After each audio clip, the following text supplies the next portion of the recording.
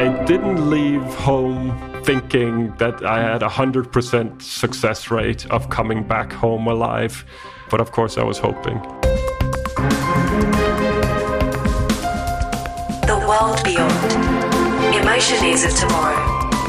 Brought to you by Michael Mack. Hello and welcome back to my podcast, The World Beyond the Emotion of Tomorrow. I'm Michael Mack and I'm thrilled to introduce a truly exceptional guest, Thor Pedersen, an award-winning traveler, speaker and adventurer. Thor is unequivocally celebrated as the only person to have visited every country in the world entirely without flying, a remarkable feat documented in his book and documentary. 10 years ago, Thor embarked on his epic journey, Once Upon a Saga, with a self-imposed rule to not return until his mission was complete.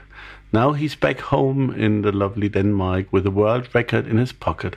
As of May 24, 2023, he's officially the first person in the world to have traveled to every country without ever boarding a flight. His journey didn't just take him to every corner of the globe physically, but also connected him with countless cultures and people, profoundly shaping his worldview. Welcome, Thor, and thank you for being here today to share your incredible experiences and insights with us. Well, thank you so much. That was a wonderful introduction. I don't think I can live up to any of that. I'm sure you will. It's great to have you here with us today, and I look forward to hear more about your inspiring projects. Before we get into the deeper discussion, let's kick off with 4 quick-fire questions to help our listeners to get a quick glimpse of who you are. Are you set for this? Yeah, let's give it a go. I'm not known for short answers, but let's try. Excellent. Here we go. 1. What's your all-time favorite book or movie, and why does it resonate with you? Favorite book is Endurance, about Shackleton's amazing adventure to Antarctica. And it resonates with me because those men, they struggled. And I had a great deal of struggle within my own project. 2. Can you share a unique hobby or interest that most people might not know you have? I enjoy kayaking, and I think more and more people know about it now because I recently started sharing, but I do try to get in my kayak whenever I can. 3. What's your main source of motivation and inspiration in your daily life? I am curious about what tomorrow brings. I think that's probably the greatest source of inspiration to continue and find my way to the next day, the next week, the next month, and the next year.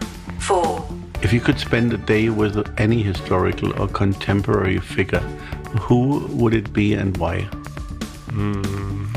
I would love to spend a day with Ibn Battuta. He was for perhaps more than 700 years the world's most traveled person, and he would be an amazing kinship to get to pick his brain just for a little bit. That would be something. I like to start our conversations with a provocative question. Do you agree if I ask you a challenging question to start a conversation? Yes, please, give it a go. Here it is. Thor, in an era where technology and social media virtually put the world in the palm of your hands, why would people still physically travel at all? Isn't the idea of exploration and personal presence in the world rather antiquated, given the convenience of virtual experiences and online connections? No, I do not agree. I believe that we have our senses, we have our smell and our taste, and we have our sight and our hearing and touch and feeling. And those are the basic senses, and we have so many more senses than that.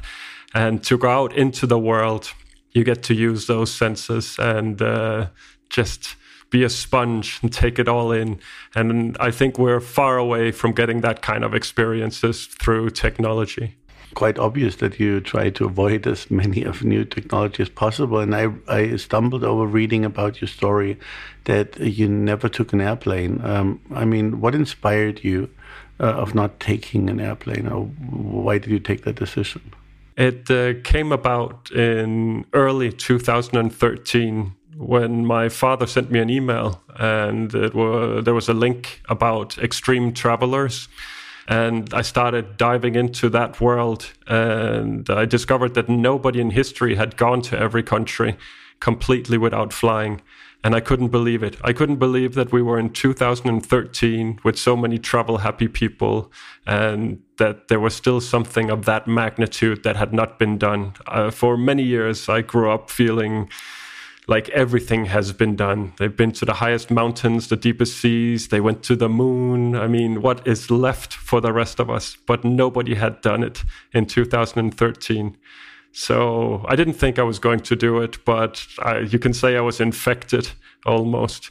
And I started talking to friends and family, and nobody had the same interest in it as I had. But it kept growing, and I started just playing with the idea. Not saying that I was going to do it, but just if I was going to do it, how would I do it? Which way would I go? East, west, north, south? And what would I pack? And how long would it take? And what kind of budget and all of this?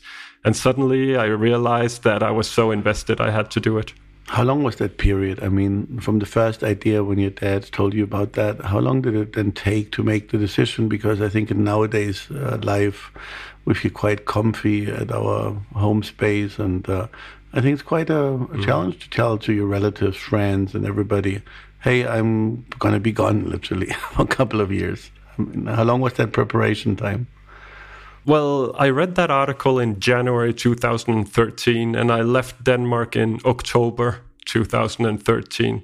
So it's a good question when I actually decided I was going to do it. I imagine after maybe 3 months, I decided I was going to do it, and then the rest was proper planning and not so much daydreaming anymore. And the second part of your question would be how people they relate to something like that I would be away.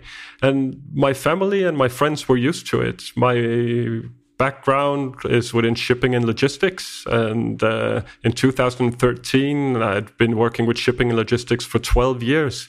And for 8 years, I was working as an expat. So I'd been 2 years in Libya, 1 year in Bangladesh, in the Arctic, in Kazakhstan, Azerbaijan, many places around the world. So they were used to seeing me come and go. So you didn't have you were literally fearless of doing that trip? No, it's a big world. Don't let anyone tell you anything else. It's a very, very big world. And there's a lot in this world. And like many other people, I follow the news, and media has a tendency to tell us the worst of the worst stories. And we hear these stories from morning to evening and all week long and all year around. So I knew that it was risky business. I had trust in that most of the world and most of the people I would meet would be ordinary people and it would be calm.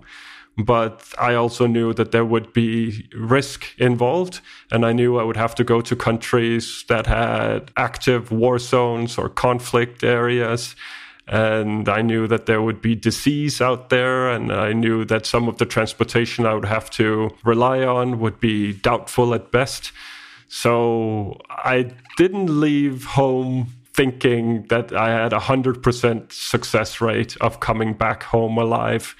But of course, I was hoping. I guess that's a quite difficult one to then finally set off. You just been speaking about challenges you did foresee before you start your trip. Can you name some of those, and which countries, and how did you deal with all of that? I mean, apparently that did happen, or things went wrong. Maybe you can point out the 3 biggest challenging moments, and in which country did they happen, and how did you deal with them? Yeah, well, in terms of danger, the biggest incidences would have been, I was sick with cerebral malaria. This is malaria where it goes to your brain, and you can be dead within a couple of days if you're not treated. And I was brought to a clinic after a day and given a lot of medicine. And then I was sick for about 14 days. And then beyond the 14 days, I couldn't carry my bags. I'd lost so much weight and energy that I had to rebuild my strength to continue traveling. And I continued shaking. My hands were shaking for, I can't remember if it was 3 weeks or 3 months, but it was a very long time after that. My hands were still shaking. So that was in Western Africa. I was sick in Ghana, but I think the mosquito probably got me in Liberia. I was sleeping on the ground at a gas station in a jungle, and I was a buffet for mosquitoes that night. Yeah. So another story is from Central Africa. So now we have two African stories. I was alone in a taxi together with the taxi driver, no other passengers. We were driving down a dirt road in a jungle in the middle of the night. It was incredibly dusty and it was a really bad road. And around 3 a.m. in the morning, we see three shadows in front of us, and there's a checkpoint. And these three shadows are men in military uniforms, and they stop us and they force us out of the vehicle. And I quickly realized that these are very, very drunk men, and that they are armed to the teeth, and they are highly aggressive.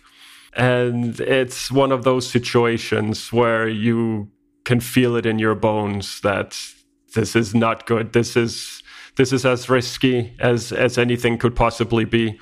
That you have alcohol and emotions and weapons involved.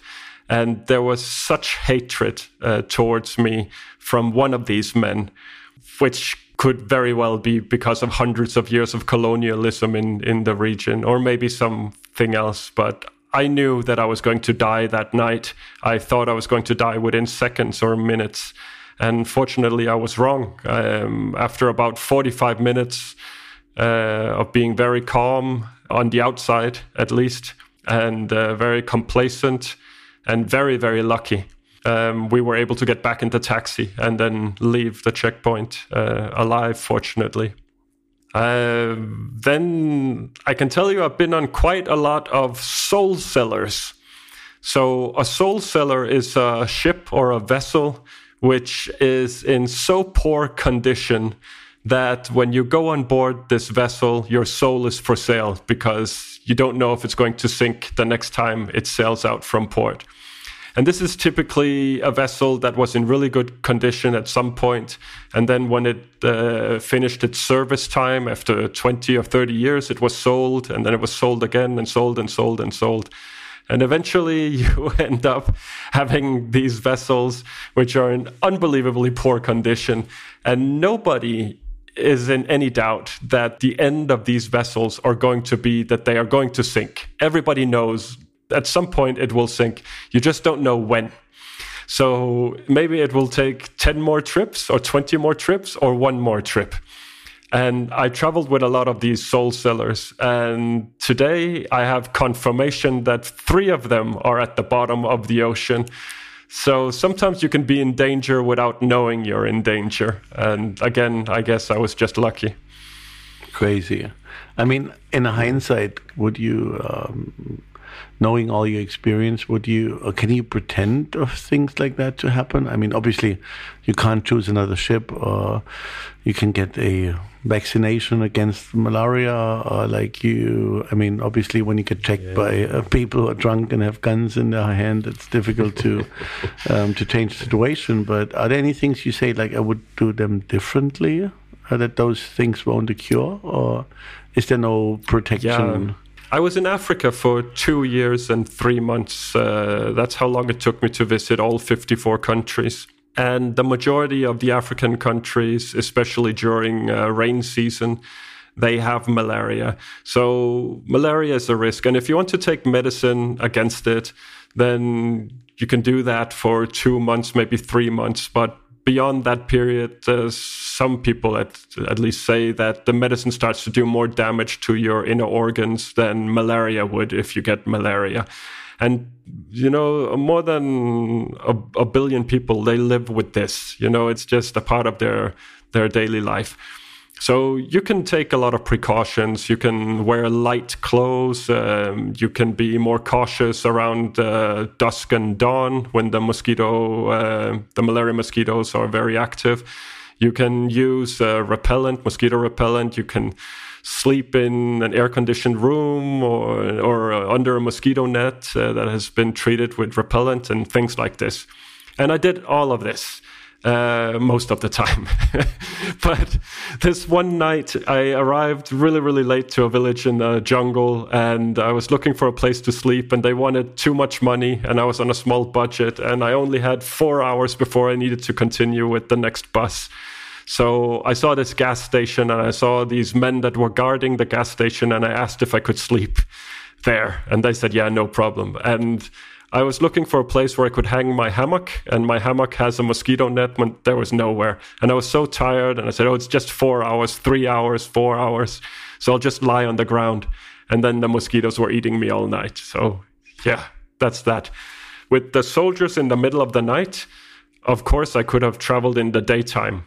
In this case, it was the last day of my visa, and I was trying to get to the border before my visa expired. So I wouldn't be illegally in the country. So that's why I was traveling throughout the night. Different solution could have been to go back to the capital and apply for an extension and then travel in the daytime. With the ships, I mean, if you're not flying, sometimes there's no other option. So I don't know what to do. Maybe you can buy a life jacket, or you can bring a small inflatable boat with you or something like this. But sometimes there's just risk involved, and you have to gamble a little bit. When you look back over the last 10 years, by having all these amazing stories you went through, what are the most important lessons you have learned from your traveling? I learned so many things. I don't even know where to start. I learned a lot of things about myself. I learned a lot of things about the world and about people. If we start in very basic terms, I learned that if you want to achieve a goal in life, then a key ingredient is never to give up. So that might be looking for a job, or looking for a husband or a wife, or looking for finishing an education, or learning to play an instrument. I don't care. But if there's something you want, a key ingredient is never to give up. If you give up one time, then it's game over. So never, ever give up. Now, not giving up is not the only ingredient. Of course, you need to be resourceful, and you need to be active and presentable. And there are a number of different things that play in, and sometimes you have to be lucky as well. But even luck, you can make yourself more lucky. You cannot guarantee luck, but you can make yourself more lucky or less lucky. So that's also something to look into. I learned that people all around the world, no matter what the media says, or no matter what your neighbor says, or no matter what people say on social media, people around the world are just people. And they like good food and family, and they like to play games, and they follow sports and music, and they don't like it when it's raining, and they don't like to get stuck in traffic. And people, they are all about family, and they go to school and they go to work. And most people, they are incredibly kind and forthcoming and helpful. It's very easy to get a smile from someone, or a handshake, or some good advice. And it's also very easy to be invited for a meal, and sometimes even to get a place to sleep for the night. I mean, you can truly rely on people in every country in the world. I've never been to a country, and I've been to every country. I've never been to a country where I didn't feel that I had help and support from someone local at some point. So I really, really feel relaxed in regards to people around the world. And I hear terrible stories from Palestine now, or from Israel, or from Ecuador or Myanmar. But I have confidence that even though I hear terrible stories, someone is playing PlayStation, and someone is falling in love, and someone is planning to get married. You know, these things, they continue to happen even in the hardest parts of this planet. And you didn't say so much about your getting to know you better. A lot of people do say, like, be on your own and you be a better person. Can you sign that thesis? Or, like, what was the self-reflection How did it come to that? Was it really the fact of being alone? I've spent a lot of time alone. Sometimes you can be alone even if you're in a room full of people.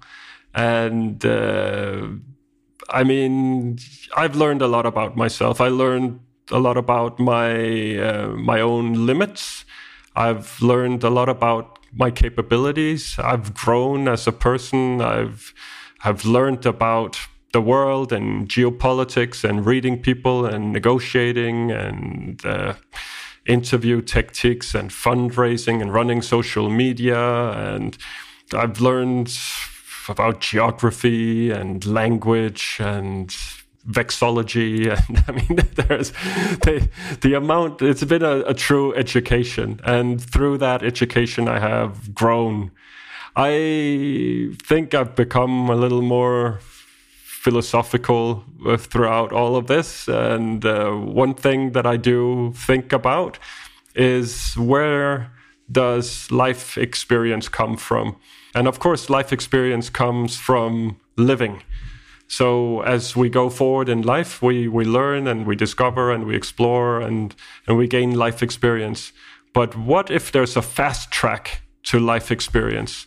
What if you can have 20 or 30 or 40 years of life experience in 5 years, maybe? How can you go about that? And I think we gain more life experience when we're challenged.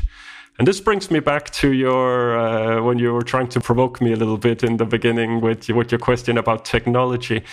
I think that we learn as people, that we gain life experience when we're challenged.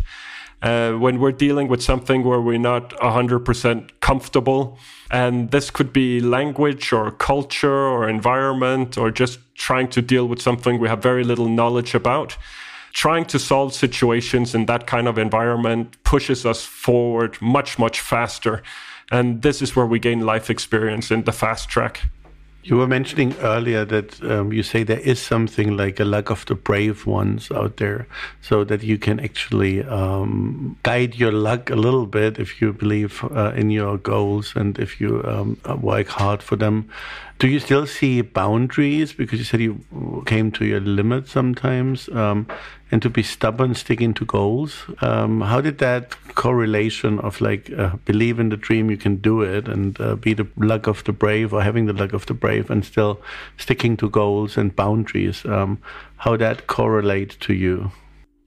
Well, I set out with some really strict rules for my project. And I had 3 cardinal rules. One was that I couldn't fly at any point. And one was that I had to spend more than 24 hours in every country before I could count it as a visit. And one was that I couldn't return home until I reached the final country, or if I quit the project. And those rules were merciless. I mean, it's not a problem to deal with those rules if you're traveling for 6 months or a year or 2 years. But if you keep going, then you will eventually find yourself locked into a prison that you have created for yourself. You're imprisoned by your own ambitions, by the goal that you have set yourself. I don't know if that answers your question, but I have been very, very strict with these rules, and it made my life and my everyday an absolute nightmare in periods. I have been to hell a couple of times and had to fight my way back because of my own ambitions. And it's an interesting topic about personal ambitions, because what are you willing to pay to achieve your own ambitions? And I set out on a project which I thought would take 4 years, maybe 3.5 if I was fast. And it ended up taking almost 10 years.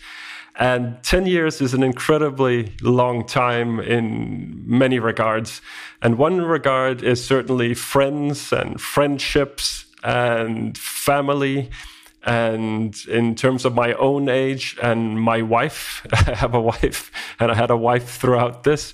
Her age and the possibility of starting our own family. And I mean, eventually you would have to ask yourself, what is it that you want? And are you paying a price that's too high for it? And that is something I'm still reflecting on today. Interesting. Now, the reason I asked it, even though I might not have posed the question correctly, was like a lot of people, they say like it's the 31st of December and we stick to our wish for the next year, and then they start sticking to it, and it gets harder and harder each day, and they didn't crack in. So I was just thinking like how close you should set your boundaries to yourself till it infects your psychological brain. So. But you answered the question correctly that it can be sometimes hell. I can give you... I think that most definitely can. Because what eventually happened was that I got really, really tired of this ambition, but I couldn't find a way to back out of it. And every morning I was waking up with a list in front of me of the countries I still had to go to, regardless if I wanted to go to them or not. I still had to fight my way through that. And then we went from 4 years to 5 years to 6 years to 7 years to 8 years. And then a pandemic broke out. And I ended up being stuck in Hong Kong for 2 years, waking up every morning saying, okay, how long will this pandemic be? Will it be a 2-week pandemic, a 2-month pandemic, a 5-year pandemic? Like, when is enough enough? But I can tell you something else in regards to boundaries and rules and limits. I decided that I didn't want to pay any bribes at any point. And I didn't want to pay bribes for a few reasons. One of the reasons was that I was representing the Red Cross as a goodwill ambassador. And I didn't want anyone to tie bribes to the Red Cross. The other thing within bribes was that I believe that bribes are or corruption at least is the cancer of a country. And I didn't want to be a part of that. So that has given me some hard times at checkpoints and borders and at embassies and consulates and many other places where it's just a natural part of the culture and the environment to pay bribes. And I wasn't just a person who didn't want to pay bribes. I was a foreigner in the environment who didn't want to pay bribes. So I struggled with that. On top of that, I was trying to stick to a budget of $20 per day, or 20 euro per day, more or less. And that has given me a lot of hardship. Because Did you break that rule? Well, it wasn't a limit of 20 euros per day. It was an average budget. So no, to answer your question, no, I didn't break it in the sense that when I came back home after visiting all the countries without flying, my budget was very close to $20 per day as an average across the entire world. But sometimes you need to buy a visa for $100, or sometimes the bus is $40. Sometimes you're over the budget, sometimes you're under. And a third rule, which was less important, but which I also kept, was I didn't eat at McDonald's at any point. And it started with me saying that, of course, I'm not eating at McDonald's because you should eat the local food and enjoy the local culture. But then it was 2 years, 3 years, 4 years without McDonald's. So I kept going. Excellent. So I assume you are a non-drinker and a non-smoker, because 20 euro would be quite a limited budget for that. Well, here's the thing. If you go into the world, then you will meet an incredible amount of people, and a lot of them will be very welcoming and show a lot of hospitality, and that means you get a lot of beers for free. Okay. So we sort that out. Excellent. How was the feeling, to touch quickly to your Hong Kong experience? I mean, you were constantly on the go. What did you do for 2 years in Hong Kong? I mean, did you start working, or did you just listen to news in the morning and went to bed again? Or what? I mean, how did you deal with those 2 years in Hong Kong? I ended up building a life for myself. And Hong Kong became... I feel more connected to Hong Kong today than I feel connected to Copenhagen in Denmark.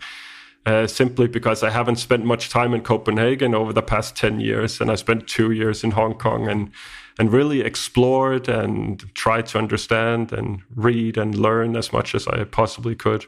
But there's a big difference between arriving somewhere and knowing that you're going to be there for 2 years, and arriving somewhere and thinking you're going to be there for 4 days, and then learning it's going to be longer and not knowing how long it's going to be. So in my case, I was supposed to be 4 days in Hong Kong for transit and then go with another ship to the next country, and the pandemic broke out. So in the beginning, I was networking a lot with the shipping industry and the various important people and trying to find a solution to get on a ship and go somewhere. And I continued networking for a long time until it was declared a global pandemic. So I arrived before the virus had a name, but the virus outbreak had happened in Wuhan. So I arrived in the very early days of the pandemic and had the full experience with people buying all the toilet paper and all this stuff 2 or 3 months before this happened in Europe. Then eventually there was some sort of acceptance that the situation was out of my control and there was nothing I could do. And then I figured, okay, maybe it will disappear in 2 months or 3 months or 4 months. So then I will eat well and I will sleep well and I'll do some exercise and I'll get ready for the last 9 countries. I only had 9 countries left in the world when this happened. And then media started to contact me, and eventually CNN interviewed me while I was in Hong Kong. And this meant that I had hundreds of interviews after the CNN article, because that was world news, that a man was stuck in Hong Kong, 9 countries from completing the project. So I did a lot of interviews, and with the interviews came a lot of collaboration with schools and companies, and even with Hong Kong Tourism Board in Hong Kong. And then after about 11 months, Hong Kong immigration said that I had to change my status. So I had to marry someone from Hong Kong. That was a solution. Or I could start studying in Hong Kong and get a student visa. Or I could get a job and have a work visa. So I ended up working for the Danish Siemens mission. And I got in touch with the container ships that were calling Hong Kong port because they were quarantined. They couldn't leave the ship. So I would basically ask them if they needed anything, if they needed cigarettes or PlayStation or plants or anything. And I would get long lists and I'd go shopping in Hong Kong and provide it to the ships. And then, of course, I built up my life. I had friends. I met with my friends once a week. I did a lot of hiking. I was raising funds for the Red Cross through different step challenges and other crazy things. Hong Kong is an interesting time in my life. It was 2 years, which simultaneously is the worst time of my life and the best time of my life. Do you have any other prejudices about the world which are often been communicated? Well, so I think that we are quite busy dividing people by skin color or religion or language. And I mean, there are different ways that we can divide people across the world. To me, I think it's rather silly, because I found that there are incredible similarities between people in similar environments. So I think that Muslims are not like other Muslims around the world, and Christian people are not like other Christian people. And I mean, religion is not a good way to divide people. And language is also not, because you have people speaking English or French or German around the world, and they're completely different people. But if you live on an island, then there's a high likelihood that you're going to be similar to other people living on islands. You get island mentality. In the same way that if you live in a city, or if you live in the countryside, or if you live in a forest, or if you live in desert, or if you live in the mountains, or if you live by the sea, like these things, I think you can divide people by that if you want to divide people. That you'll really see some characteristica with people from different environments. And it's funny to see that you can have mountain people from the US that are similar to mountain people in Nepal just because of their environment. That's an interesting one. So one of my very two last questions, how many languages do you speak, and was language ever a problem? Yes, language was a problem again and again, but not as much as you might think. I speak 3 languages that I can more or less say that I speak full: English and Danish and German. And so we could have done that interview in German. Es geht so, ich habe einige Tage kann ich ganz gut Deutsch reden und andere Tage nicht so gut. So good. It's better we stick with I'm having a problem with my English tonight, but I get along with it. Yeah. Then I know about 500 words of French and about 500 words of Spanish. So this is like speaking to a child. You know, I can say basic things, what I need and who I am and where I'm going, but not politics and philosophy and things like this. And then I speak about 50 words of Arabic, which is helpful to make people think that I speak Arabic, but then not very helpful after that. So when does language get a problem? I mean, just because most part doesn't understand English. I mean, English is conceived as being a world language. It is, and you will always find, no matter where you go, you'll find somebody who speaks English. The problem is that you don't always want to speak to the person who speaks English. Okay. Sometimes you want to speak to the lady at the shop, but maybe she only speaks some local language. Or maybe you want to speak to a farmer, or maybe you want to speak to some holy person, or maybe, I mean, often uneducated people do not speak a lot of languages and often do not speak English. So that's where it gets difficult. And then in a completely different atmosphere. So I come from Denmark, and Denmark is about 6 million people, and we speak Danish. And if we only spoke Danish, we would be in big trouble because not a lot of people in the world speak Danish. So we have our international language, which is English.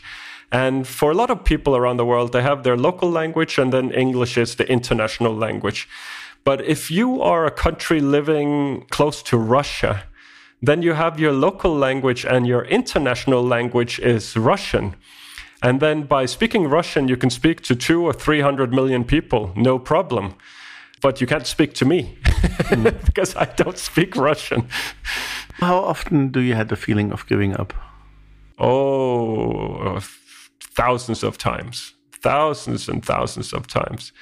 I've been home for almost 6 months now, and still sometimes I hear this voice in my head that says, don't give up, don't give up, don't give up. And I feel like it's an echo from trying not to give up for 10 years. In the beginning, it was 99% adventure. I left home and everything was amazing and new, and I'm meeting people and I'm sitting in buses and trains and I'm eating food and I'm seeing sunsets and I'm learning and I'm listening, and it was fantastic. So it was 1% work in the beginning and 99% adventure. And after 2 years, it was 99% work and 1% adventure. And after 3 years and 4 years and 5, I mean, at some point, I couldn't see any reason in the madness. I just wanted out. You know, I phrased this many years ago. I phrased this as that I have an option between being the man who quit or the man who did it. And I would much rather be the man who did it. And I was aware of that, that I wanted to be the man who did it. I didn't want to go home and say that I was a quitter. So again, I was caught in my own ambitions, and I was 2 years in Hong Kong. I mean, my wife was at home, my friends were at home, my family was at home. Every day was a reason to quit. And can you give us a tip on how you keep going? Or like, what is it? Are you having yoga sessions every morning, breathing technology? Or was it simply the belief or the belief that you won't be the one who is making it? I mean, is there anything you can give the listeners as a tip of how you can stay strong to achieve your goals? Yes, maybe a little bit.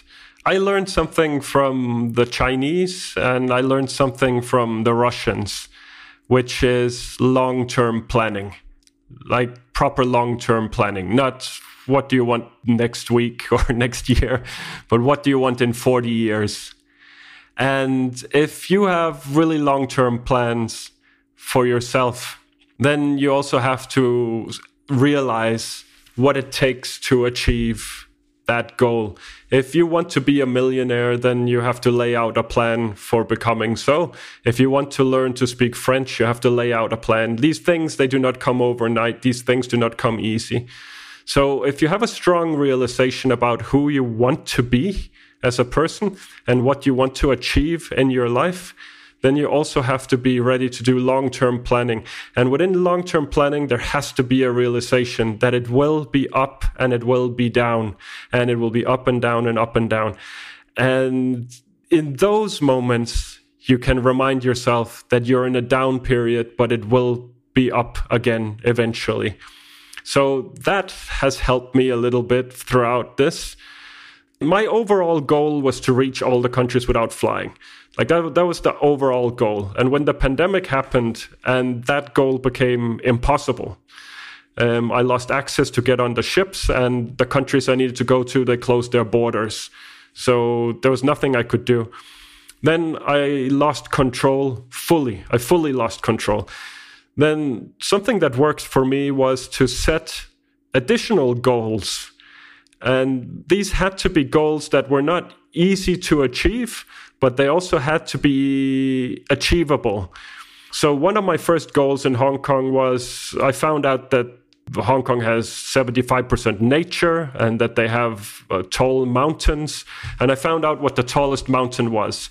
And then I decided I wanted to go to the top of that mountain and come back again within a day. And that was a relatively easy goal, but it was still hard enough that it felt like an achievement. And when I came back in the evening, I felt good because I had achieved something. And then I started setting other goals for myself, and it got crazier and crazier and crazier. But I mean, it was really efficient setting side goals, something that you feel that you can achieve if you work for it. And then if it's not a goal that's too far away, then you can have the benefit of feeling successful, even though that you might feel that you're failing somewhere else. The last question of this first episode, I'd like to ask you that you have planned a documentary and a book about your trip. Can you give us a little bit of an insight? What's happening next with Thor Pedersen, and what are your plans for the upcoming, what are your new goals, let's put it that way, when it comes to a documentary or books or the lessons learned? What is out there for you? I find that I have a really important story, and it would be a disaster if this story wasn't shared with the world in greater detail than most interviews and most podcasts have the format to provide. So a book is a very logical place that you can really put some thoughts and some lessons and some learnings into a book. And I'm currently speaking with a publishing house in the UK called Little Brown, and they want to publish my book.